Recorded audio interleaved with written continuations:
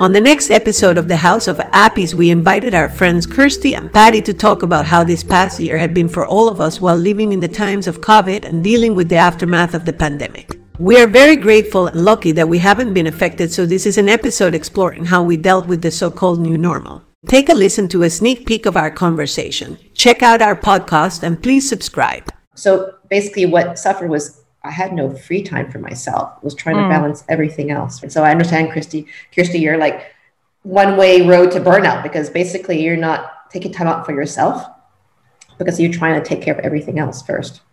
It's like Groundhog Day because you don't get the diversity of being social with people and having those normal kind of daily interactions. So it's burnout, but it lacked diversity. Like it just felt like all I'm doing is working, kids going to bed, and then rinse and repeat. I'm an introvert. I trained my whole life for this. So I'm actually perfectly fine with being home. But the Groundhog's Day thing, Kirsty, that you mentioned, is I think to me, I'm so bored with myself. I am so ridiculously bored with myself. And I love my husband, but I'm bored with him too.